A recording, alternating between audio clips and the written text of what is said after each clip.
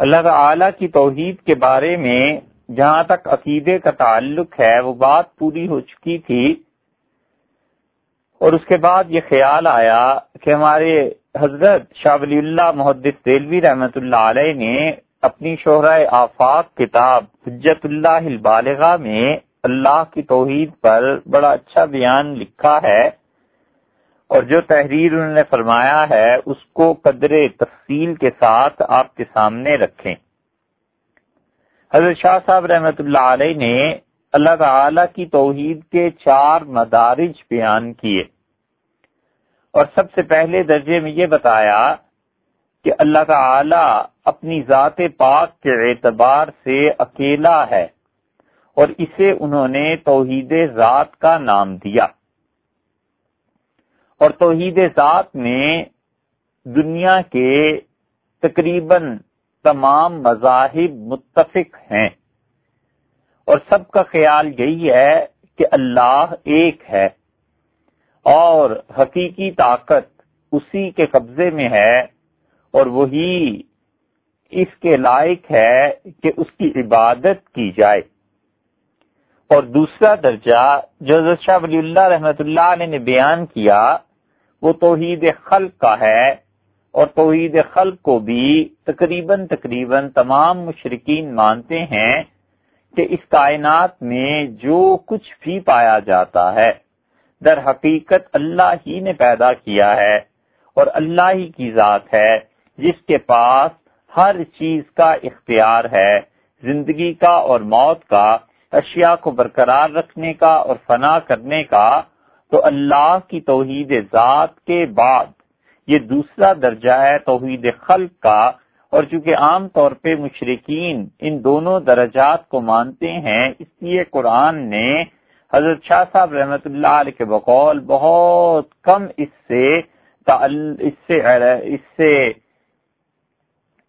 کم اس پر بحث کی ہے۔ اور تیسرا درجہ وہ ہے کہ اس کائنات میں ٹھیک ہے کہ اللہ نے پیدا کیا، لیکن تیسرا درجہ جو ہے وہ اس کا کہ نفع اور نقصان بھی اللہ کے قبضے میں ہے، یا یہ کہ اس نے الوہیت کے درجے میں بلکہ توحید تدبیر کے درجے میں اپنی اس کائنات کے نظم کو کسی اور کے حوالے کیا ہے یا نہیں کیا۔ یہاں پر پہنچ کے ایک مومن انسان اور مشرک انسان کی راہیں جدا ہو جاتی ہیں۔ توحید ذات کا چاہے وہ قائل ہو اور اس کے ساتھ ساتھ توحید خلق کا بھی قائل ہو، مگر جب یہ توحید تدبیر کے درجے میں آتا ہے، تیسرے درجے میں، تو یہاں وہ کہتا ہے کہ اس کائنات کو چلانے کا نظم اللہ نے اپنے پیارے بندوں کے حوالے کر دیا، روحوں کے حوالے کر دیا، کسی اور کے حوالے کر دیا، اور مومن انسان یہ کہتا ہے کہ اللہ کے علاوہ کوئی اس کائنات میں نفع اور نقصان کا مالک نہیں ہے۔ اور توحید کا چوتھا درجہ توحید الوہیت کا ہے، اور توحید الوہیت کے معنی یہ کہ جو نفع اور نقصان کا مالک ہے بس اسی کی عبادت کی جائے۔ تو یہ تیسرا درجہ توحید تدبیر اور چوتھا درجہ توحید الوہیت یہ آپس میں بالکل باہم ملے ہوئے ہیں کہ ایک انسان عبادت اسی کی کرتا ہے جس کے متعلق اس کا خیال یہ ہے کہ حقیقت میں وہی ذات ہے جو نفع اور نقصان کی مالک ہے، اور اس کے علاوہ کوئی نہیں۔ اور یہ عقلاً بھی سمجھ میں آتا ہے کہ جو چیز انسان کو خدا کے سامنے جھکاتی ہے اور انسان کو عبادت کے درجے میں لے جاتی ہے کہ بندہ عابد بن جائے اور کسی کو اپنا معبود قرار دے، وہ اسی وقت ہے جب بندے کو پتہ چلتا ہے کہ میرا تمام تر نفع اور نقصان اس کے قبضے میں ہے۔ تو توحید ذات، توحید خلق کے بعد تیسری درجے کی چیز توحید تدبیر، یہ وہ چیز ہے جس پہ انسان پہنچ کے اپنے آپ کو اس کے حوالے کر دیتا ہے، جس کو وہ نفع اور نقصان کا مالک مانتا ہے۔ تو توحید تدبیر اور توحید الوہیت آپس میں دونوں چیزیں ملی ہوئی ہیں۔ حضرت شاہ صاحب رحمۃ اللہ علیہ کہتے ہیں کہ دیکھو یہ جو توحید کے دو آخری مرتبے ہیں، توحید تدبیر اور توحید الوہیت، یعنی عبادت کرنا اور نفع اور نقصان کے کسی کو مالک ماننا، یہ وہ مقام ہے جہاں پر پہنچ کے مومن اور مشرک میں، ایک موحد میں اور ایک کافر میں فرق واضح ہو جاتا ہے، اور وہ اس طرح سے ہو جاتا ہے کہ ان کے آگے تین گروہ ہیں۔ پہلا گروہ وہ ہے جو ستاروں کی پرستش کا عقیدہ رکھتا ہے، اور وہ سمجھتے ہیں کہ ستارے اور علم نجوم کے تحت یہ سارے نجومی جو احکامات لگاتے ہیں، وہ بتاتے ہیں کہ ستارے اس طرح حرکت کرتے ہیں، فلاں ستارہ فلاں برج میں جاتا ہے، اور اس سے انسانوں کے حالات میں، کائنات کے حالات میں تبدیلی واقع ہوتی ہے۔ تو حضرت شاہ صاحب رحمۃ اللہ علیہ ان کو قرار دیتے ہیں کہ پہلے درجے میں یہ مشرک ہیں۔ حضرت شاہ صاحب رحمۃ اللہ علیہ کی یہ جو پہلے گروہ پہ نجومیوں پہ تنقید ہے، اس کے دو درجے ہیں۔ ایک درجہ یہ ہے کہ کوئی انسان مؤثر بذات مانے کہ یہ ستارے ہی ہیں جو نفع اور نقصان کے مالک ہیں، بیماری ان کی طرف سے آتی ہے، تندرستی ان کی طرف سے آتی ہے، اور یہ بھی در حقیقت ان مادوں کے پیچھے ان کی روحیں ہیں اور روحانی مخلوقات ہیں، سمجھ بوجھ رکھتی ہیں، اس لیے ان کی پرستش کرنی چاہیے۔ یہ ہے شرک۔ اور جو چیزیں لوگوں کے تجربات سے ثابت ہوئی ہیں کہ فلاں ستارہ جب طلوع ہوتا ہے تو اس سے یہ چیز ہوتی ہے، سورج کے طلوع ہونے سے جب سورج فلاں مہینے میں پہنچتا ہے تو اس کے بعد گرمی پڑتی ہے، سردی پڑتی ہے، چاند اس طرح چلتا ہے، اور جب اس درجے میں پہنچتا ہے تو دنیا میں یہ تغیرات واقع ہوتے ہیں، زہرہ ستارہ اس طرح سے چلتا ہے، اور جب وہ اس طرح سے فلاں برج میں پہنچتا ہے تو انسانوں پر یہ اثرات مرتب ہوتے ہیں۔ اگر اس کے پیچھے علم کار فرما ہے تو وہ شرک ایک الگ چیز ہے اور یہ علم ایک الگ چیز ہے۔ ایسے علم والے لوگوں کو ہم مشرک نہیں کہہ سکتے۔ دو باتوں میں بہت واضح طور پر فرق کو سمجھنا چاہیے۔ امید ہے شاید انشاءاللہ اس کی کچھ تشریح آئندہ کو آئے۔ تو شاہ صاحب رحمت اللہ علیہ نے پہلا گروہ ان مشرکین کا جو اللہ تعالی کے ساتھ شرک کرتے ہیں، توحید کے آخری دو درجوں میں، توحید تدبیر میں اور توحید الوہیت میں، نجومیوں کو قرار دیا، اور دوسرا گروہ حضرت شاہ صاحب رحمت اللہ علیہ نے مشرکین کو قرار دیا ہے۔ اور جو مشرکین ہیں ان کا نظریہ پہلے گزر چکا تفصیل سے، جس کا خلاصہ یہ ہے کہ وہ کہتے ہیں کہ اللہ کے نیک بندے جو ہم سے پہلے گزرے ہیں، اللہ تعالیٰ ان سے راضی ہوا اور خوش ہوا، اور اللہ نے اپنی الوہیت اور خدائی ان کے حوالے کر دی، ان کے سپرد کر دی، اور پھر اللہ تعالیٰ خود فارغ ہو گیا اور اللہ نے اپنی مخلوقات کو ان کے حوالے کر دیا۔ معاذ اللہ یہ شرک ہے، اور دوسری قوم، دوسرے نجومیوں کے بعد جو گمراہ ہیں یہ مشرک ہیں۔ اور پھر ان مشرکین کے تین قسم کے عقیدے شاہ صاحب رحمت اللہ علیہ نے بیان کیے، اور آخری چیز جو شاہ صاحب رحمت اللہ علیہ نے تیسرا گروہ لکھا ہے وہ ہے عیسائیوں کا۔ اور شاہ صاحب رحمت اللہ علیہ نے عیسائیوں کے متعلق بحث کی ہے، نصارہ کے متعلق، اور بات وہی حضرت رحمت اللہ علیہ کر رہے ہیں، حضرت شاہ صاحب رحمت اللہ علیہ، کہ یہ جو تیسرا گروہ ہے عیسائی، ان کا عقیدہ بھی یہی ہے کہ وہ دیگر مشرک اقوام کی طرح، نجومیوں کی طرح، اور جو مورتی پرست ہیں، بت پرست ہیں مشرک، ان کی طرح یہ سمجھتے ہیں کہ سیدنا عیسیٰ علیہ السلام کو اللہ کا قرب حاصل ہوا، اور اتنا قرب حاصل ہوا کہ اللہ تعالی نے اپنی مخلوق ساری پر انہیں ترجیح دی، اور اس کے بعد خدا نے اپنی خدائی ان کے حوالے کر دی۔ یہ تیسرا گروہ عیسائیوں کا ہے۔ حضرت شاہ صاحب رحمت اللہ علیہ کی عبارت یہ ہے کہ والنصارى، اور تیسرا گروہ عیسائیوں کا، ذهبوا الى ان للمسیح علیہ السلام، ان کا کہنا یہ ہے کہ سیدنا مسیح علیہ السلام قربا من اللہ، اللہ کا انہیں خاص قرب حاصل ہے۔ وہ علواً علی الخلق، اور تمام مخلوق سے ان کا درجہ اللہ کے یہاں بہت بلند ہے. فلا ينبغي ان يسمى عبدا، سو ان کو بندہ کہنا یہ مناسب نہیں.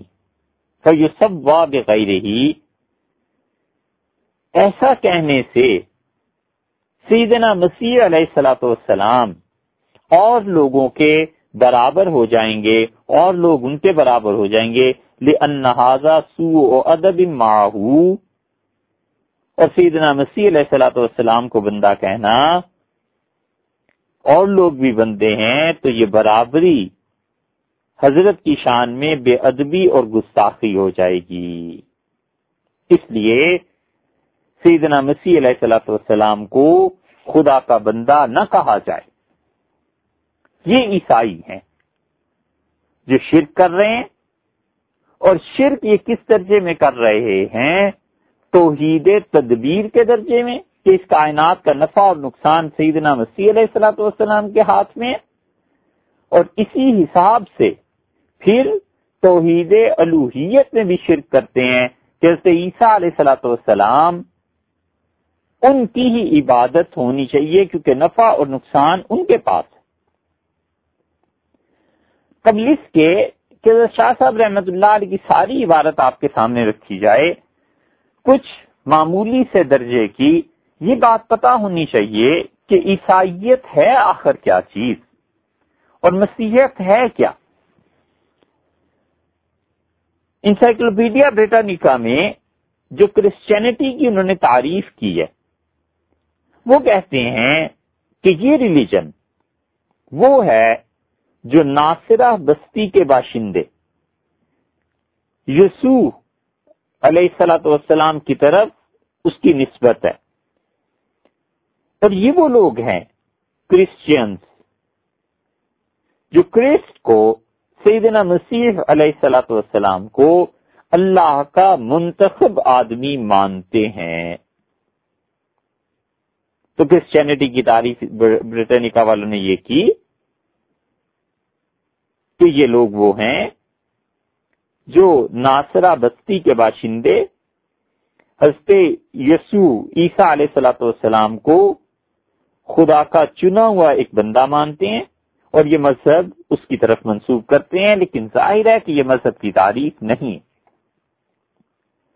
بہت مشہور ریلیجن پہ جو انسائکلوپیڈیا ہے، encyclopedia of religion and ethics, اس میں انہوں نے کہا کہ کرسچینٹی کو آپ یہ کہیے کہ اخلاق کے اعتبار سے، تاریخ کے اعتبار سے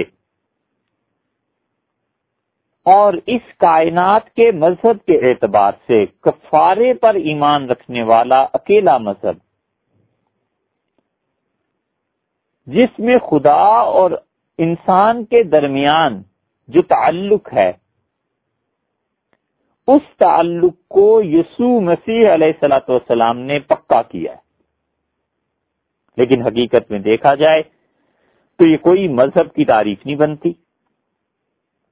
اخلاقیات مذہب کا لازمی حصہ ہوتے ہیں ہر ایک میں، تاریخ ہر مذہب کی اپنی.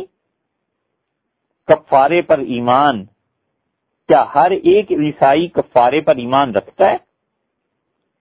خدا اور انسان کا تعلق، اس کو سیدنا مسیح علیہ الصلوۃ والسلام نے مضبوط کیا ہے. تو ہر مذہب میں جو بھی شخصیت ہوتی ہے وہ تعلق کو مضبوط ہی کرتی ہے، کوئی کمزور تھوڑا ہی کرتی ہے. پھر وہ اس کے بعد مزید تشریحات میں گئے اور کہتے ہیں کہ اخلاقیات عیسائیت کی یہ سکھاتی ہے کہ عبادت جو کی جائے تو کوئی بھی دنیاوی مقصد حاصل کرنے کے لیے نہ کی جائے، بلکہ عبادت صرف اللہ کی رضا ہی کے لیے کی جائے. اور مذاہب میں بھی یہی ہے. اور تاریخی اعتبار سے وہ کہتے ہیں کہ سیدنا مسیح علیہ الصلوۃ والسلام کے قول اور عمل کو فائنل اتھارٹی حاصل ہے. جو کچھ حضرت عیسیٰ علیہ الصلوۃ والسلام نے کیا بس وہ اس مذہب میں دین ہے. تو بہت بڑا تاریخی سوال اس تاریخی تشریح پر یہ اٹھتا ہے کہ سیدنا مسیح علیہ الصلوۃ والسلام نے جو کچھ بھی کیا، زندگی پوری گزاری، کہاں پیدا ہوئے، بچپن کیسا گزرا، رسالت اور بقول ان کے معاذ اللہ الوہیت کیسے ملی، خدا کب بنے، کیا کیا معجزے انہوں نے دکھائے۔ معجزے تو جب دکھاتے جب وہ پیغمبر ہوتے، خدائی کے کیا کیا مظاہر ان کے زمانے میں سامنے آئے۔ یہ سب چیزیں ایسی ہیں کہ یہ معلوم ہونی چاہیے نا مذہب میں، یہ سب کچھ کہاں ہے؟ اتنی بڑی ان کی زندگی، فرض کر لو 30 سال کی تھی، 40 کی تھی، 100 کی تھی، جتنی بھی، تاریخی اعتبار سے یہ زندگی محفوظ کہاں ہے؟ انہوں نے شادی کی نہیں کی، بچے ہوئے تھے نہیں ہوئے تھے، دنیا میں کہاں گئے تھے تبلیغ کے لیے؟ جب آپ ان کے قول اور عمل کو اتھارٹی مانتے ہیں تو 4 یا 5 صفحے ہی لکھ دیجئے جس پہ ساری دنیا اس بات کی گواہی دے کرسچینٹی کی کہ بالکل سچ ہے جو کچھ ان 5 صفحات میں لکھا گیا ہے۔ حقیقت یہ ہے جو بریٹانیکا والے نے دوسری جگہ بات کہی ہے کہ حضرت عیسیٰ علیہ السلام کے بارے میں تاریخ نے ہمیں اتنی معلومات بھی نہیں دی کہ ہم 2 صفحے بھی لکھ سکیں۔ تو جس شخصیت کے بارے میں کچھ معلوم نہ ہو اس کے متعلق یہ کہنا کہ وہ فائنل اتھارٹی ہیں ہر چیز میں، یہ کیسے ممکن ہے؟ ان کے اعمال کو، ان کے اقوال کو آخر کہاں سے دیکھا جائے گا؟ اور پھر تمام کائنات کے لیے، یعنی کرسچینٹی جو ہے اس کا تعلق کلر سے نہیں ہے، ریسز سے نہیں ہے، وہ پوری کائنات کے لیے یہ عجیب مضحکہ خیز دعویٰ ہے کہ جو مذہب صرف بنی اسرائیل کے لیے تھا، اور اللہ نے کہا ہے رسولاً الی بنی اسرائیل، اور ہم نے حضرت عیسیٰ علیہ السلام کو صرف اور صرف بنی اسرائیل کے لیے رسول بنا کے بھیجا تھا، تو بنی اسرائیل یہودی تھے کتنے اور آباد کس جگہ پہ تھے؟ ان کے علاوہ کیا وہ ساری کائنات کے لیے عیسیٰ علیہ السلام پیغمبر تھے؟ ہندوستان میں اس وقت کہاں یہودی تھے؟ امریکہ اور یورپ میں کہاں یہودی تھے؟ بنی اسرائیل دنیا میں کہاں کہاں تھا؟ یہ ہسٹری سے دیکھ لیں، پھر ہسٹری جہاں جہاں بتائے کہ یہودی یہاں یہاں تھے، عیسیٰ علیہ السلام تو صرف ان کے لیے پیغمبر تھے، پوری کائنات کے لیے کب سے پیغمبر وہ ہوئے؟ اور اگر یہ کہو کہ اس کی دلیل کیا ہے کہ وہ پوری کائنات کے لیے پیغمبر نہیں تھے، تو پھر اس کی دلیل قرآن ہے جو کہتا ہے وہ رسول الی بنی اسرائیل، اور وہ تو بنی اسرائیل کی طرف رسول بنا کر بھیجے گئے تھے۔ اگر یہ کہو کہ قرآن ہم نہیں مانتے تو ہم کہتے ہیں بالکل ٹھیک ہے، قرآن کے متعلق بحث چلی جائے گی کہ قرآن کی ہسٹوریکل اتھارٹی ثابت ہے یا نہیں ہے۔ اگر قرآن واقعی خدا کے کلام ہے اور یقیناً خدا کا کلام ہے تو پھر اس کی بات ماننی پڑے گی۔ اب اس موضوع پہ آ جاؤ کہ قرآن خدا کی کتاب ہے یا نہیں ہے، پھر اس پہ دلائل سے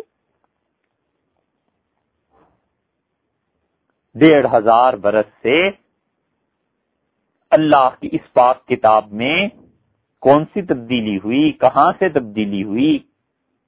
یہ کتاب خدا کے پیغمبر حضرت محمد صلی اللہ علیہ وسلم پہ نازل ہوئی یا نہیں ہوئی؟ یہ سب چیزیں ایسی ہیں جو ہم کہتے ہیں مذہب کے علاوہ تاریخ سے بھی ثابت ہے۔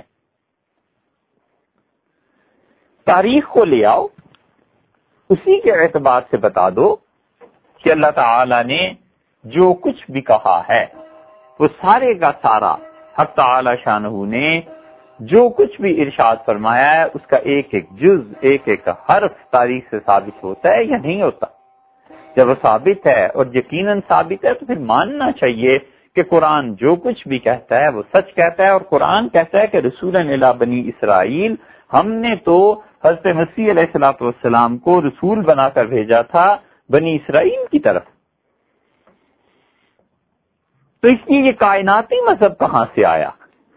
یہ مذہب تو بنی اسرائیل کے لیے تھا، آفاقی اور پوری کائنات کا مذہب اللہ نے ایک ہی کو قرار دیا ہے، اور وہ ہے جسے حضرت محمد صلی اللہ علیہ وسلم لے کے آئے۔ پھر عیسائیت میں، کرسچینٹی میں، وہ کہتے ہیں کہ 3 اقانیم ہیں اور ان کو ماننا ہے۔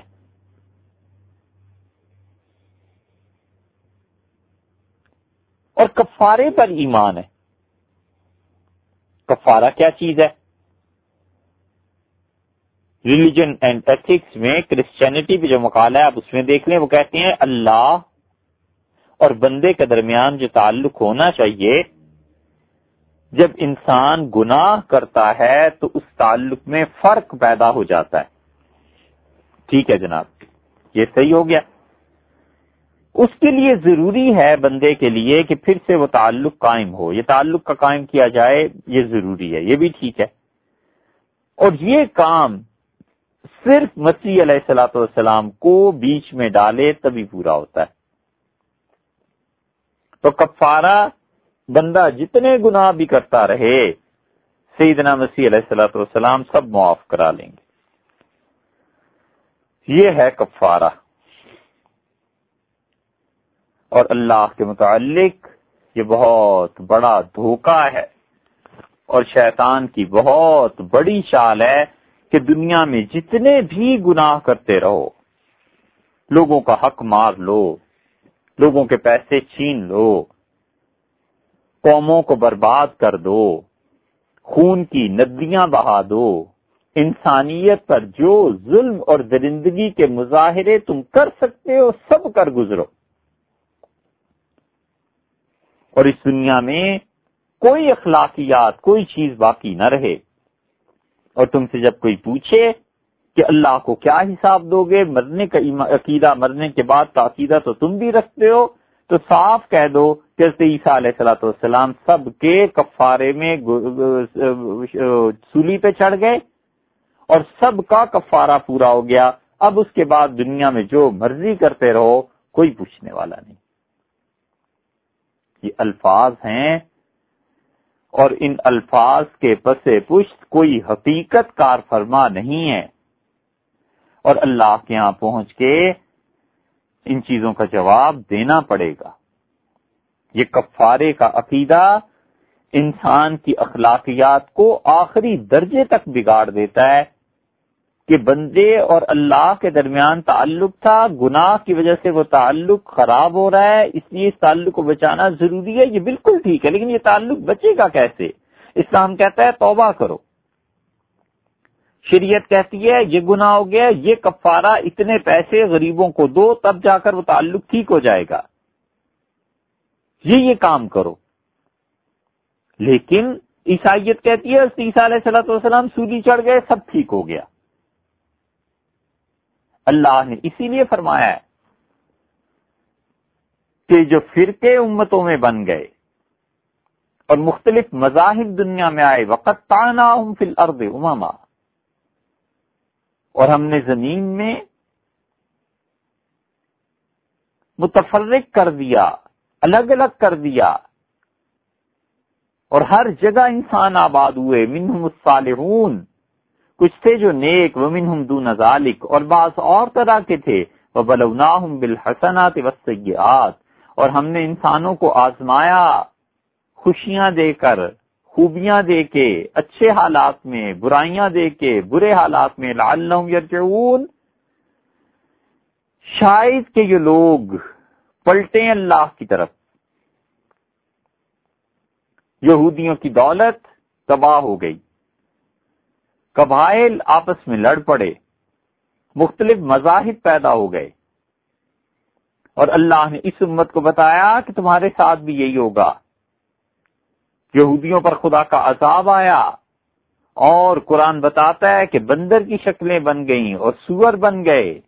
حضور اقدس صلی اللہ علیہ وسلم نے فرمایا میری امت میں بھی لوگ ایسے بن جائیں گے۔ اور جب اصل تعلیمات گم ہوئی یہودیت کی، عیسائیت کی اور اب اسلام کی، ہماری اس صدی میں اسلام کی، وہ پھر کیا ہوا ان دونوں کے ساتھ؟ یہ اس امت پر بھی آیت کو ذرا سوچ لیجئے گا. یہ 9ویں پارے میں سورہ اعراف کی 168 نمبر آیت ہے. اللہ نے فرمایا فَخَلَفَ مِن بَعْدِهِمْ خَلْفٌ، پھر ہمارے اچھے بندے جو امتوں میں تھے ان کے بعد ان کے جو جانشین بنے نہایت نالائق تھے. وَرِّثُوا الْكِتَابَ، ہماری کتاب کے وارث ہوئے، تورات کے، انجیل کے اور یہ قرآن. یاخذون عرض هذا الادنی، اور اس دنیا کے مال و متاع کے عوض اللہ کی تعلیم کو بیچ دیا. یقولون سیغفر لنا، اور کہنے لگے ہم چھوٹ جائیں گے، ہم معافی پا جائیں گے، ہم کو خدا معاف کر دے گا.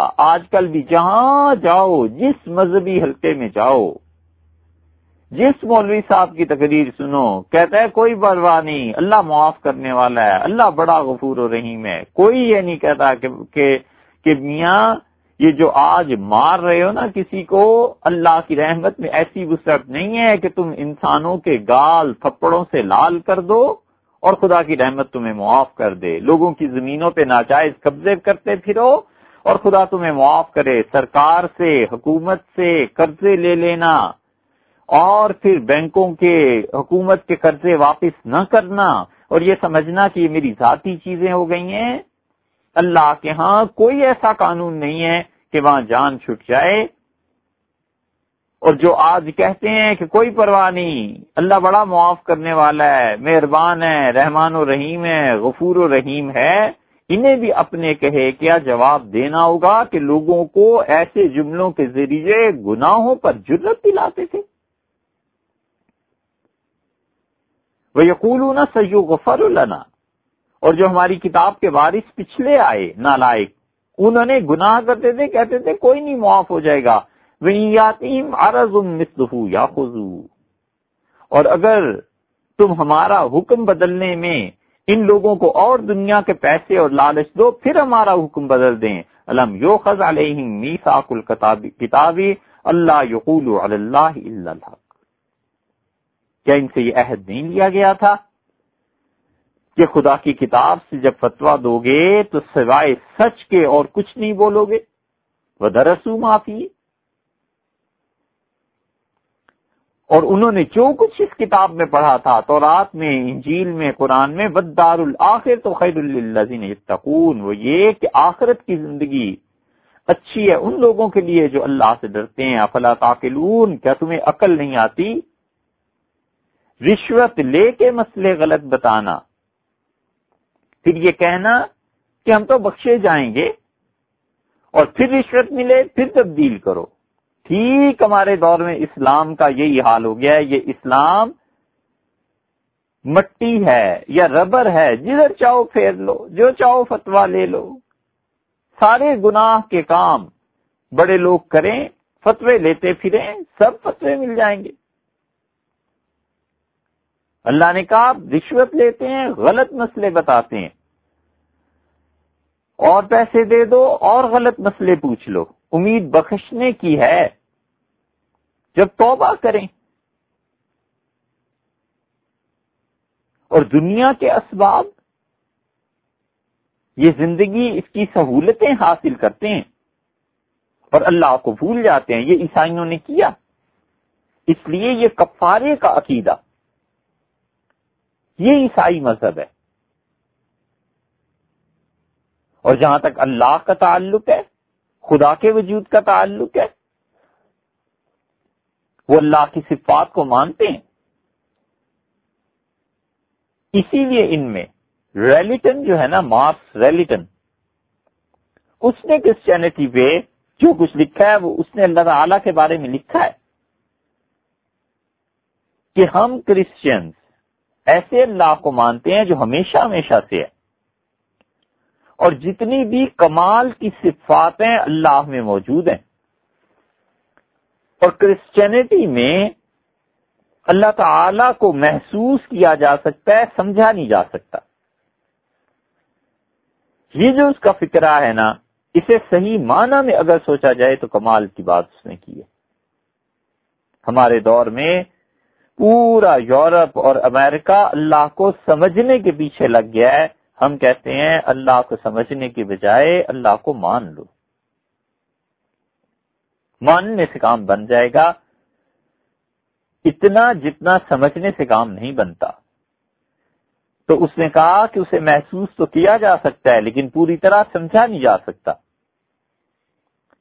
اس لیے اللہ کی حقیقت کیا ہے یہ ہمارے ذہن سے ماورا ہے، اوپر ہے.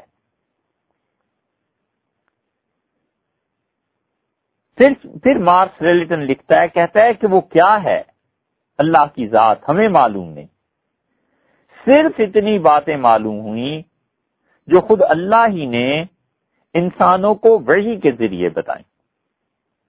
بہت اچھی یہ تعریف اس نے کی ہے.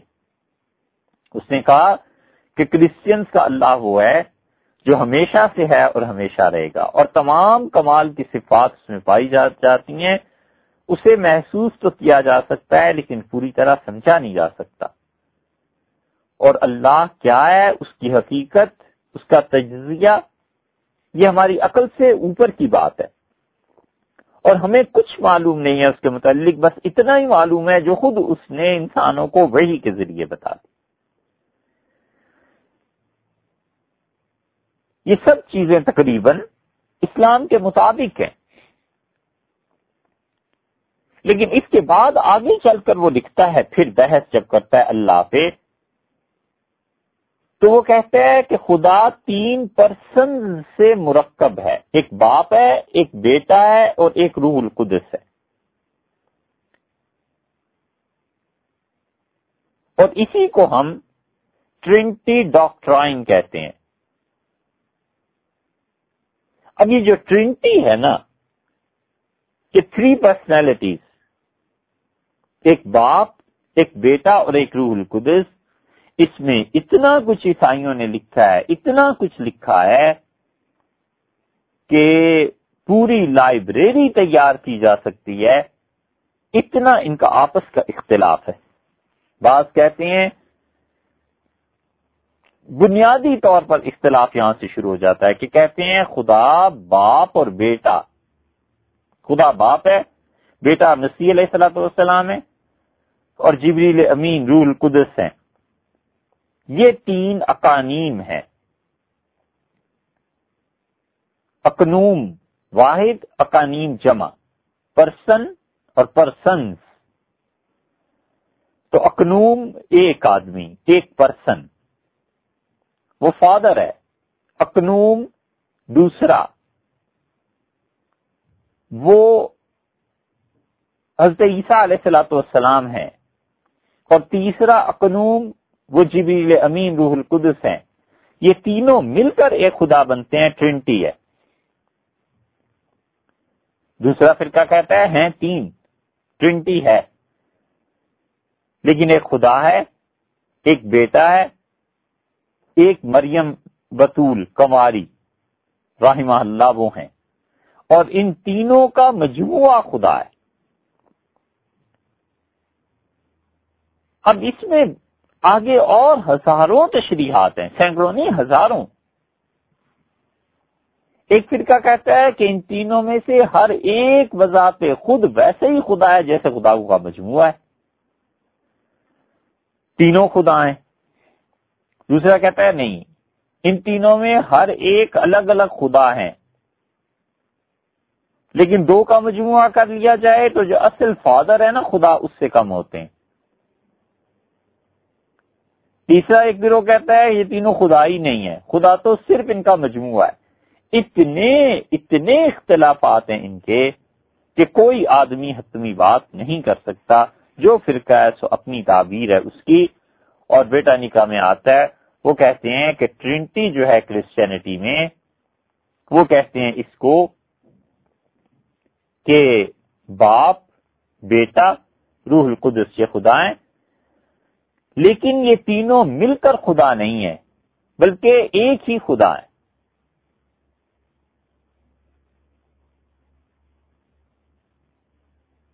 اور پھر وہ کہتے ہیں کہ جس طرح ہم مجبور ہیں کہ ہر اقنوم کو، ہر پرسن کو خدا سمجھیں، کیتھولک جو ہیں وہ منع کرتے ہیں اور کہتے ہیں کہ دیکھو 3 خدا مت ماننا. اگسٹائن بہت مشہور فلسفی ہیں اور انہوں نے جو کچھ اس تثلیث پر لکھا ہے ان کی تشریحات اگر آپ پڑھیں، خاص طور پر دماغ کے حوالے سے جو کچھ وہ لکھتے ہیں، تو انہیں پڑھ کر بے اختیار ہمیں محقق طوسی کی نظریہ امامت کی یاد آئی. محقق طوسی جو کچھ نظریہ امامت کے متعلق لکھتا ہے نا، ایک عام آدمی اگر اسے پڑھ لے تو وہ قائل ہو جائے کہ واقعی اس کائنات میں امامت کے بغیر زندگی چل ہی نہیں سکتی، اسلام ہے ہی کچھ نہیں.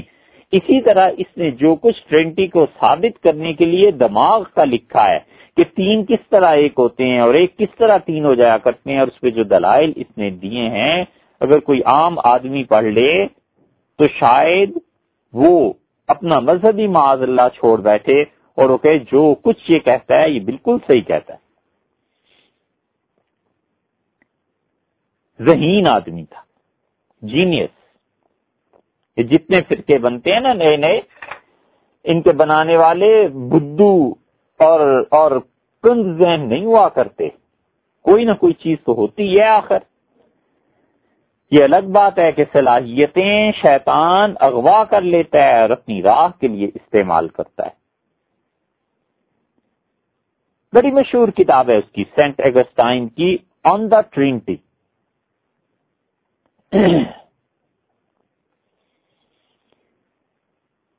اس نے عہد قدیم اور عہد جدید جتنی بائبلز ہیں اور جن بڑے بڑے علماء سے اس نے اپنے زمانے میں تعلیم حاصل کی ہے، کیتھولک تھے، کہتے ہیں میرے سارے اساتذہ اور جو کچھ میں نے پڑھا ہے اور جو کچھ مقدس صحیفوں میں ہمارے پاس پہنچا ہے، وہ نظریہ یہ ہے کہ باپ، بیٹا اور روح القدس جبریل امین علیہ الصلوۃ والسلام یہ تینوں مل کر ایک خدائی وحدت تیار ہوتی ہے. اور یہ حقیقت کے ایک اعتبار سے ایک ہیں اور ناقابل تقسیم ہیں. اس وجہ سے یہ 3 خدا نہیں ہے بلکہ ایک ہی خدا ہے.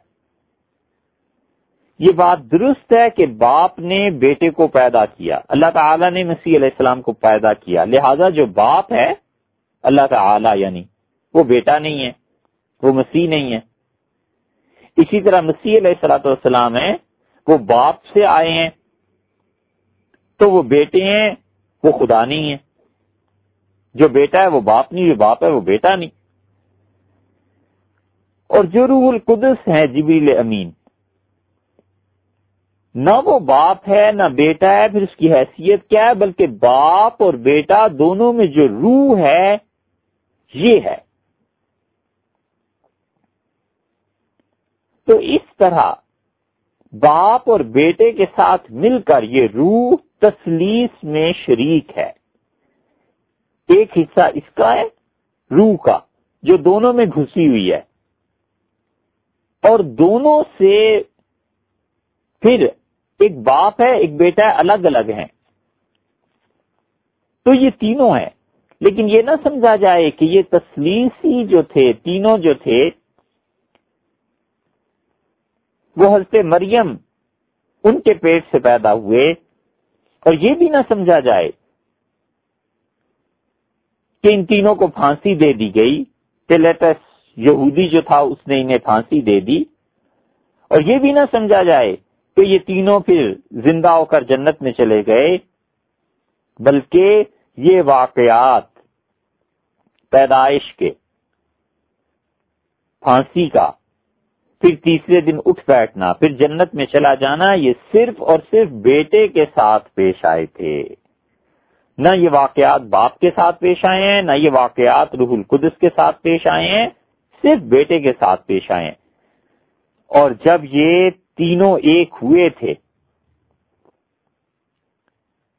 تو بیٹا جب پیدا ہوا اور اسے پیدائش کے بعد نہلایا جا رہا تھا تو کبوتر کی شکل میں باپ اور روح یہ دونوں اس میں داخل ہو گئے. معاذ اللہ. ثم معاذ اللہ تعالی اللہ عما یقول الظالمون علوا کبیرا. بہت بڑی جسارت ہے اور اللہ کا حق نہ پہچاننا ہے اور اللہ کی قدر نہ کرنی ہے ایسی باتوں سے. تو وہ کہتے ہیں وہ اس میں داخل ہو گئے اور یہ روح القدس تھا. اب اسی طرح جب حضرت عیسیٰ علیہ السلام کو لے جایا جا رہا تھا اور وہ اپنے 3 شاگردوں کے ساتھ پہاڑ پر کھڑے تھے، تو اس وقت جو روح القدس اور باپ تھا انہوں نے پکار کا کہا نا کہ تو میرا بیٹا ہے، تو یہ الفاظ باپ کی طرف سے تھے جو بیٹے کے لیے بولے گئے. اگرچہ جس طرح باپ، بیٹا اور روح تینوں کو ہم تقسیم نہیں کر سکتے، اسی طرح وہ کام بھی کرتے ہیں. یہ میرا عقیدہ ہے اس لیے کہ یہ کیتھولک عقیدہ ہے. اگر آپ پڑھیں basic writings of Saint Augustine تو انہوں نے اپنے عقیدے کو اس طرح بیان کیا. پھر ان تینوں کی تشریحات الگ ہیں. کہتے ہیں باپ یعنی اللہ تعالی کی ذات وہ بالکل اکیلی ہے. حیات اور کلام اللہ کی 2 صفات ایسی ہیں جن کو انہوں نے نہیں چھیڑا. اللہ کی ذات ہے، بھئی اللہ کلام کرتا ہے یا نہیں، اللہ کی زندگی ہے یا نہیں. یہ ہے عقیدے کی بحث کہ ہم کہاں آ کر ان چیزوں میں عیسائیت سے الگ ہیں. وہ کہتے ہیں کہ حیات کی صفت کو بھی خدا کے لیے نہ چھیڑو، کلام کو بھی نہ چھیڑو.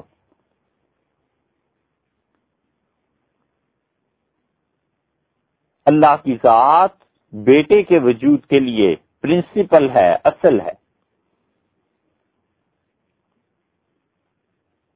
اور ان کے فلاسفہ کہتے ہیں کہ باپ کا مطلب یہ نہیں ہے کہ اس نے عیسیٰ علیہ السلام کو جنم دیا. اور اس کائنات میں کوئی ایسا وقت نہیں گزرا جس میں باپ تھا اور بیٹا نہیں تھا اور بیٹا تھا اور باپ نہیں تھا، بلکہ خدائی اصطلاح ہے، جس کا مطلب یہ ہے کہ باپ بیٹے کے لیے اصل ہے. اور جس طرح ذات صفت کے لیے اصل ہوتی ہے، ورنہ جب سے باپ موجود ہے بیٹا بھی موجود ہے. ان میں سے کوئی بھی کسی کو یہ نہیں کہہ سکتا، باپ اور بیٹا ایک دوسرے کو بھی نہیں کہہ سکتے کہ پہلے تم تھے کہ پہلے میں تھا. نہ عیسیٰ علیہ السلام اللہ کو کہہ سکتے ہیں، نہ اللہ عیسیٰ علیہ السلام کو کہہ سکتا ہے. عجیب گورکھ دھندا ہے. اس کے باوجود خدا ان کے ہاں ایک ہے. پھر وہ کہتے ہیں کہ تمام مخلوقات اپنے وجود میں اللہ کی محتاج ہیں، جس طرح بیٹا باپ کا محتاج ہوتا ہے. پھر کیتھولکس کہتے ہیں ہم یہ بھی مانتے ہیں کہ عیسیٰ علیہ السلام کا خدا سے ایسے ہی تعلق ہے جیسے بندے پر خدا مہربان ہے، ایسے اپنی اولاد پر اس سے زیادہ مہربان ہوتا ہے عام بندوں کی نسبت سے، تو اللہ زیادہ مہربان ہے. پھر بیٹا کیا ہے؟ کہتے ہیں کہ بیٹا اللہ کی صفت کلام ہے، ورڈ آف گاڈ.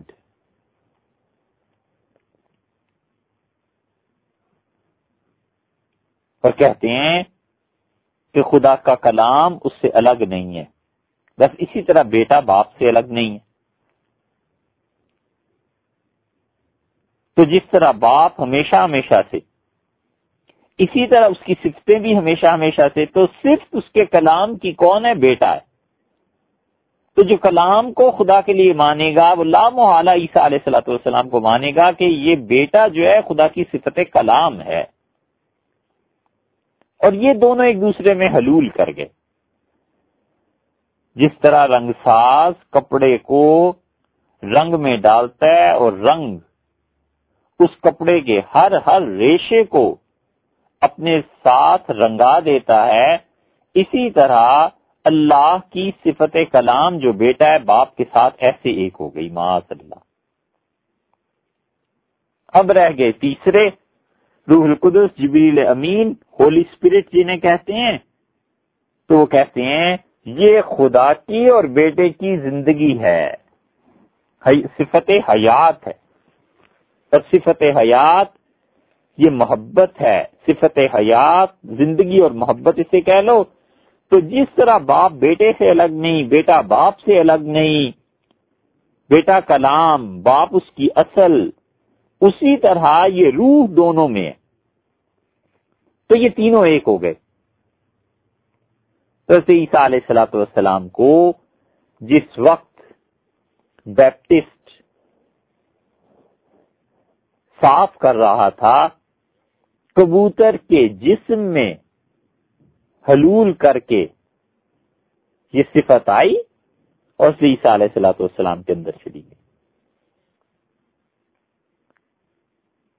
اور اسی لیے یہ پینٹیکوسٹ کی جو عید مناتے ہیں نا،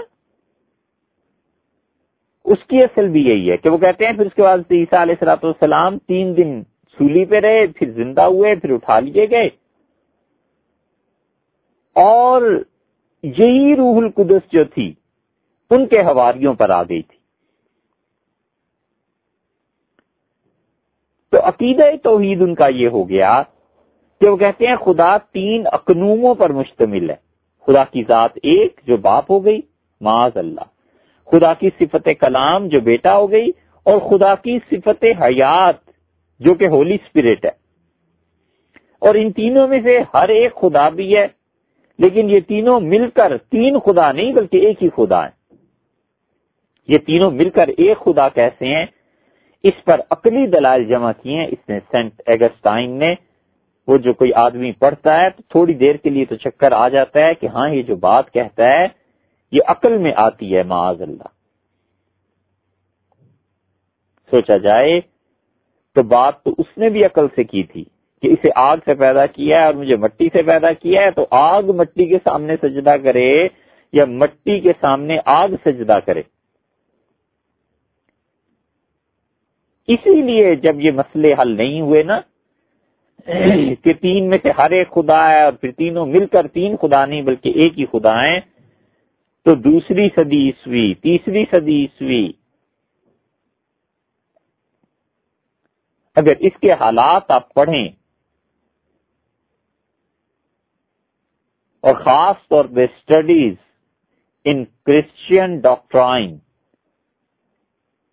یہ وہی مارکس ریلٹن کی کتاب ہے جس کا بھی حوالہ گزرا، تو پھر پتا چلتا ہے کہ کیا کیا لڑائیاں ہوئیں اور کیا کیا مباحث ہوئیں۔ اور حتیٰ کہ ابیونسٹ، یہ ایک فرقہ تھا، یہ کھڑے ہوئے اور انہوں نے پہلے دن ہی بات ختم کر دی۔ انہوں نے کہا صاف بات یہ ہے کہ حضرت عیسیٰ علیہ الصلوۃ والسلام کو اگر ہم بیٹا مان لینا خدا کا جس طرح تم کہتے ہو پادریوں، تو خدا کی توحید کا عقیدہ کچھ بھی نہیں رہتا، اس لیے ہم کہیں گے کہ وہ خدا نہیں تھے، چلو چھوڑو جان، ختم کرو اس بحث کو، اور یہ کہو کہ خدا کا عکس تھا جو دنیا میں آیا تھا۔ لیکن یہ نہیں کہا جا سکتا کہ اس کی حقیقت وہی ہے جو خدا کی ہے۔ اور پھر انہوں نے عیسائیت کے اس بنیادی عقیدے پر ایسی یہ ضربیں لگائیں کہ کلیسا نے انہیں بدعتی اور ملحد قرار دیا، ہیریٹکس، ان پہ فتویٰ لگا، اور پھر یہ واجب القتل قرار پائے، اور پھر ان کے قتل عام ہوئے۔ ان لوگوں نے صاف کہا جیسے عیسیٰ علیہ الصلوۃ والسلام بالکل خدا نہیں تھے، پھر ان کے آگے فرقے بنے۔ کچھ نے کہا اتنا کھل کے انکار نہ کرو، یہ کہو یہ ہے بات جو اتنی طویل بحث اور تاریخ کے بعد آپ کو بتانی تھی۔ انہوں نے پھر یہ شروع کیا، انہوں نے کہا یہ نہ کہو کہ وہ خدا تھے، یہ کہو کہ اللہ نے انہیں اپنے اختیارات دے دیے تھے۔ یہ ہے وہ نظریہ جس کی شدت سے نفی قرآن نے کی ہے۔ یہ نظریہ چونکہ عیسائیت میں جن لوگوں نے شرک کو داخل کیا تھا ان کے خلاف تھا، انہوں نے بھی ان کو کہا کہ یہ نہ کہو کہ اختیارات دے دیے، اختیار تو اسی کے پاس ہیں، وہ تینوں ایک ہیں، ایک ہی کے پاس سارے اختیارات ہیں اور ایک 3 ہے۔ اور ان میں سے ایک فرقہ اور گروہ اٹھا اور اس نے کہا نہیں، حضرت عیسیٰ علیہ الصلوۃ والسلام کو اختیار خدا نے اتنا دے دیا تھا، اسی لیے تو مردوں کو زندہ کرتے رہے، اسی لیے تو یہ ہوتا رہا۔ قرآن نے شدت سے نفی کی ہے اور اللہ نے بار بار کہا ہے کہ یہ بات نہیں ہے، اللہ نے اپنا اختیار کسی کو نہیں دیا۔ اگر شرک پر بات آئی تو پھر آپ کے سامنے وہ چیزیں آئیں گی کہ شرک کی راہیں کیسے کھلتی ہیں امتوں میں، اور امت انبیاء علیہ الصلوۃ والسلام کی تعلیمات سے انحراف کر کے کس طرح شرک کی گمراہی میں جا کر پھنس جاتی ہیں۔ قرآن بار بار ان چیزوں کی نفی کرتا ہے، اسی لیے اللہ نے فرمایا ہے کہ عیسیٰ علیہ الصلوۃ والسلام جب اللہ کے سامنے لائے جائیں گے تو اللہ نے کہا سورہ مائدہ میں 7ویں پارے میں وَإِذْ قَالَ اللَّهُ يَا عِيسَى ابْنَ مَرْيَمَ، اور جب کہے گا اللہ مریم علیہ الصلوۃ والسلام کے صاحبزادے سیدنا عیسیٰ علیہ الصلوۃ والسلام سے أَأَنْتَ قُلْتَ لِلنَّاسِ اتَّخِذُونِي وَأُمِّيَ إِلَٰهَيْنِ مِن دُونِ اللَّهِ، کیا تم نے لوگوں کو یہ کہا تھا کہ مجھے اور میری ماں کو دو معبود بنا لینا اللہ کے علاوہ؟ قال سبحانک، پہلا جواب انہوں نے عرض کیا ان کا اللہ آپ پاک ہیں، میں میری ماں اس کائنات میں ہر چیز کوئی تیرا شریک نہیں، سبحانک اللہ آپ پاک ہیں۔ دوسری بات عرض کی ما یکون لی ان اقول ما لیس لی بہ، مجھ کو یہ بنی نہیں آتا کہ میں تیرے متعلق وہ بات کروں جو میرا حق نہیں۔ کون تیرے بارے میں ایسی بات عرض کر سکتا ہے؟ تیسری بات عرض کرتے ہیں ان کنت قلتہ فقد علمت، اگر میں نے یہ کہا ہوگا تو اللہ آپ کے علم میں ہی ہے۔ چوتھی بات یہ کہی تعلم ما فی نفسی ولا اعلم ما فی نفسک، آپ جانتے ہیں جو کچھ میرے دل میں ہے، میں نے ظاہر میں بھی نہیں کہا، میرے دل میں بھی اس کا وہمہ نہیں گزرا، اور میں کچھ نہیں جانتا جو تیرے جی میں ہے۔ 5ویں بات عرض کی انک انت علام الغیوب، اے اللہ چھپی ہوئی باتوں کو آپ ہی جاننے والے ہیں۔ 6 بات عرض کرتے ہیں ما قلت لهم الا ما امرتنی بہ، اللہ میں نے لوگوں سے وہی کہا تھا ان کو جو آپ نے حکم فرمایا تھا، ان اعبدوا اللہ ربی و ربکم، اللہ کی بندگی کرو جو میرا بھی رب ہے تمہارا بھی رب ہے۔ 7ویں بات عرض کرتے ہیں وَكُنْتُ عَلَيْهِمْ شَهِيدًا مَا دُمْتُ فِيهِمْ، اللہ میں اس وقت تک کی گواہی دینے کو حاضر ہوں جب تک میں ان لوگوں میں رہا۔ فَلَمَّا تَوَفَّيْتَنِي، اور جب اللہ آپ نے مجھے بھر لیا، اپنے پاس بلا لیا، كُنْتَ أَنْتَ الرَّقِيبُ عَلَيْهِمْ وَأَنْتَ عَلَى كُلِّ شَيْءٍ شَهِيدٌ، اللہ پھر آپ ہی کو خبر ہے ان سب کی اور ہر چیز سے آپ واقف ہیں۔ 8ویں بات عرض کی ان تعذبہم فإنہم عبادک، اللہ اگر آپ عذاب دے دیں یہ آپ ہی کے بندے ہیں۔ 9ویں بات عرض کی وَإِن تَغْفِرْ لَهُمْ، اور اگر آپ درگزر فرمائیں معاف کر دیں فَإِنَّكَ أَنْتَ الْعَزِيزُ الْحَكِيمُ، اللہ آپ ہی ہیں زبردست، اللہ آپ ہی ہیں جو حکمت والے۔ دیکھا آپ نے خدا نے بتایا کہ یہ چیزیں سامنے آئیں گی اس دن۔ سیدنا مسیح علیہ الصلوۃ والسلام ان کی خدائی ان کے لیے کہ انہیں اللہ نے اختیار دے دیے تھے، خدا پوچھے گا۔ یہ ایسے الفاظ ہیں جن کے پیچھے کوئی حقیقت نہیں کہ اللہ نے فلاں کو اختیار دے دیے، نفع اور نقصان کا کفارہ لگ جائیں گے، اور جن الفاظ کے پیچھے حقائق ہوتے ہیں وہ الفاظ چھری کے بغیر ذبح کر دیتے ہیں۔ شاید موضوع سے ہٹی ہوئی بات ہو، لیکن حسن بصری رحمت اللہ علیہ کو بلایا تھا حجاج ابن یوسف نے، اور حجاج جانتا تھا کہ یہ شخص کس مقام کا ہے، اور حسن بصری رحمت اللہ علیہ کے متعلق بھی پتا تھا لوگوں کو کہ یہ اپنی زبان سے ہمیشہ حجاج کو برا کہتے رہتے ہیں، حجاج کے خلاف بات کرتے رہتے ہیں، حجاج ان کا دشمن ہے، اور آج تو قتل سے کم کوئی بات نہیں۔ اور حجاج نے کہا کہ حسن کو بھیجو، بلا لاؤ، اور وہ زندہ واپس نہیں جائے گا، ان پاؤں پر نہیں چلے گا۔ چلے گئے۔ امام اعمش رحمت اللہ علیہ کہتے تھے، میمون بن مہران رحمت اللہ علیہ فرماتے ہیں،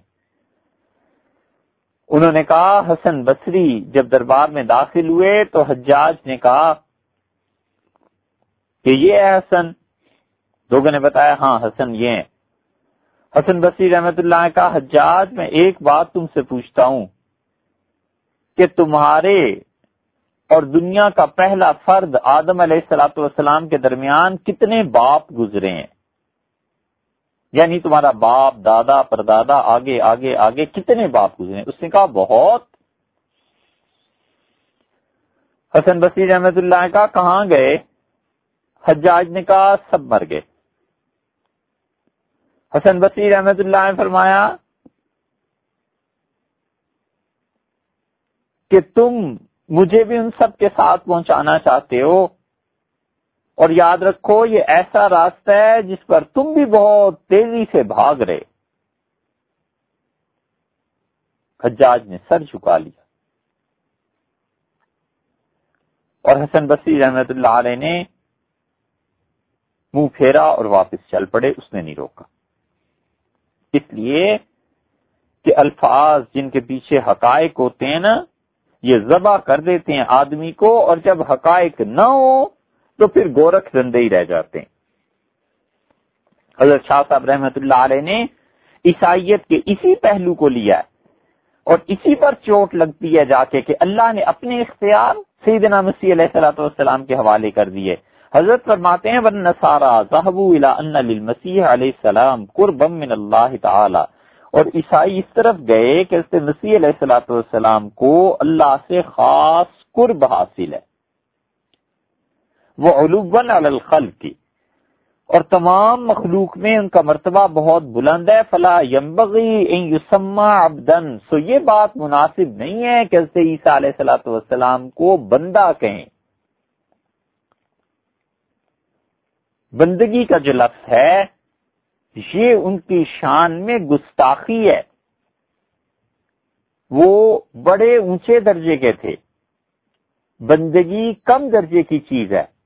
انہیں کہنا کہ اللہ کا بندہ تھے، اس سے ان کی شان میں فرق آتا ہے۔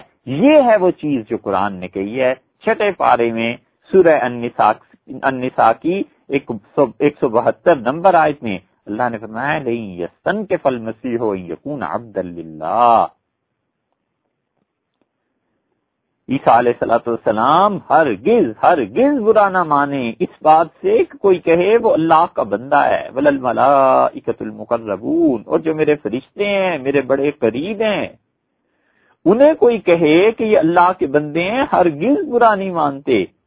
اور برا مانے عیسیٰ علیہ الصلوۃ والسلام یا ہمارے فرشتے، یاد رکھو وَمَن يَسْتَنكِفْ عَنْ عِبَادَتِهِ، جو کوئی شخص کنیاوے، جو کنارہ کرے، جو کنی دے اللہ کی بندگی سے، وَيَسْتَكْبِرْ، اور مغرور ہو جائے، متکبر ہو جائے، فَسَيَحْشُرُهُمْ إِلَيْهِ جَمِيعًا، تو اللہ جمع کر لے گا سب کو اپنے پاس، پھر پوچھے گا تم میری بندگی سے انکار کرتے تھے۔ یہ جو ترجمہ ہے نا وَمَن يَسْتَنكِفْ، اور جو کوئی کنیائے، کنیاوے، کنیانا، اب بھی بولتے ہیں بڈھے لوگ، یہ بہت کنیاتا ہے، اس کا متبادل اردو زبان میں شاید نہیں ہے۔ بس کچھ مفہوم یہ ہے کہ ایک طرف کو ہونا، کنارہ کرنا۔ یہ حضرت شاہ عبد القادر صاحب رحمۃ اللہ علیہ ہی ایسے لفظ استعمال کر سکتے تھے۔ یستنکف کا ترجمہ بھی اگر ہو سکتا ہے تو بس یہی ہے جو اتنا جامع ہے، وَمَن یستنکف عن عبادتہ، اور جو اللہ کی عبادت سے کنارہ کشی کرے، وَيَسْتَكْبِرْ، اور مغرور ہو جائے، فَسَيَحْشُرُهُمْ إِلَيْهِ جَمِيعًا، اللہ تو سب کو اپنے پاس اکٹھا کر لے گا۔ حضرت نے اس کی طرف اشارہ فرمایا ہے کہ لوگوں نے اپنے پاس سے یہ بات گھڑ لی، وَطَافَ صَوَّا بِغَيْرِهِ، تو اس سے تو یہ لازم ہو جائے گا کہ عیسیٰ علیہ الصلوۃ والسلام اور باقی بندے سب برابر تھے۔ لِأَنَّ هَذَا سُوءُ أَدَبٍ مَعَهُ، تو یہ ان کی شان میں گستاخی ہے، وَأَحْمَالٌ لِقُرْبِهِ مِنَ اللَّهِ، اور اس سے پتہ چلتا ہے کہ اللہ کے ساتھ ان کا زیادہ کوئی خاص قرب نہیں ہے، وہ بھی ایسے ہی ہیں جیسے اور بندے ہیں۔ تو پھر کیا کریں؟ ثم مال بعضهم عند التعبیر عن تلك الخصوصیت الى تسمیۃ ابن اللہ، تو پھر کچھ لوگوں نے، کچھ عیسائیوں نے اس بات کو اپنا لیا کہ انہوں نے کہا اچھا اس طرح کرو، انہیں اللہ کا بیٹا کہا کرو۔ ایک جماعت ہو گئی، اختلاف ہوا، انہوں نے کہا سیدنا عیسیٰ علیہ الصلوۃ والسلام کی کوئی خصوصیت ہونی چاہیے نا، بھی عام آدمیوں جیسے تو نہیں ہو گئے وہ، تو چلو انہیں اللہ کا بیٹا کہا کریں گے۔ نظرا الی ان الاب یرحم الابن، ان کا نظریہ یہ تھا کہ باپ جیسا اپنے بیٹے پہ مہربانی کرتا ہے، وَيُرَبِّيهِ عَلَىٰ عَيْنَيْهِ، اور اپنی آنکھوں کے سامنے اپنے بچے کی تربیت کرتا ہے، وَهُوَ فَوْقَ الْعَبِيدِ، اور آدمی جو اپنے بیٹے کی تربیت کر رہا ہوتا ہے وہ گھر کے نوکروں سے کہیں زیادہ اسے اچھا لگتا ہے، فَهَٰذَا الْإِسْمُ أَوْلَىٰ بِهِ، تو حضرت عیسیٰ علیہ الصلوۃ والسلام اللہ کے نزدیک اس کی اولاد کی طرح تھے، اور باقی لوگ اس کے عام نوکروں کی طرح تھے، تو عام نوکروں سے اپنے بیٹے کو الگ کیا ہے خدا نے، لہذا اس کو آئندہ سے خدا کا بیٹا کہیں گے۔ ایک فرقہ تو یہ ہو گیا۔ حضرت شاہ صاحب رحمۃ اللہ علیہ کے کہنے کا مطلب یہ کہ بیٹا بڑا اچھا لگتا ہے، باپ مہربان ہوتا ہے، اپنی نگاہوں کے سامنے پرورش کرتا ہے، بیٹے کا درجہ اپنے نوکروں سے ذرا الگ کر کے رکھتا ہے۔ تو لوگوں نے کہا کہ اگر تم عیسیٰ علیہ الصلوۃ والسلام کو بھی بندہ کہو، عام لوگوں کو بھی بندہ اللہ کا کہو، تو فرق کیا ہوا؟ اس لیے دیکھو پھر اس طرح کرتے ہیں کہ جس طرح گھر میں بیٹا باقی نوکروں سے الگ ہوتا ہے، اسی طرح عیسیٰ علیہ الصلوۃ والسلام کو بھی ہم باقی لوگوں سے الگ کہیں گے، تو اس لیے ھذا الاسم اولی بہ، یہ نام زیادہ مناسب ہے، بس آئندہ سے انہیں خدا کا بیٹا کہا جائے۔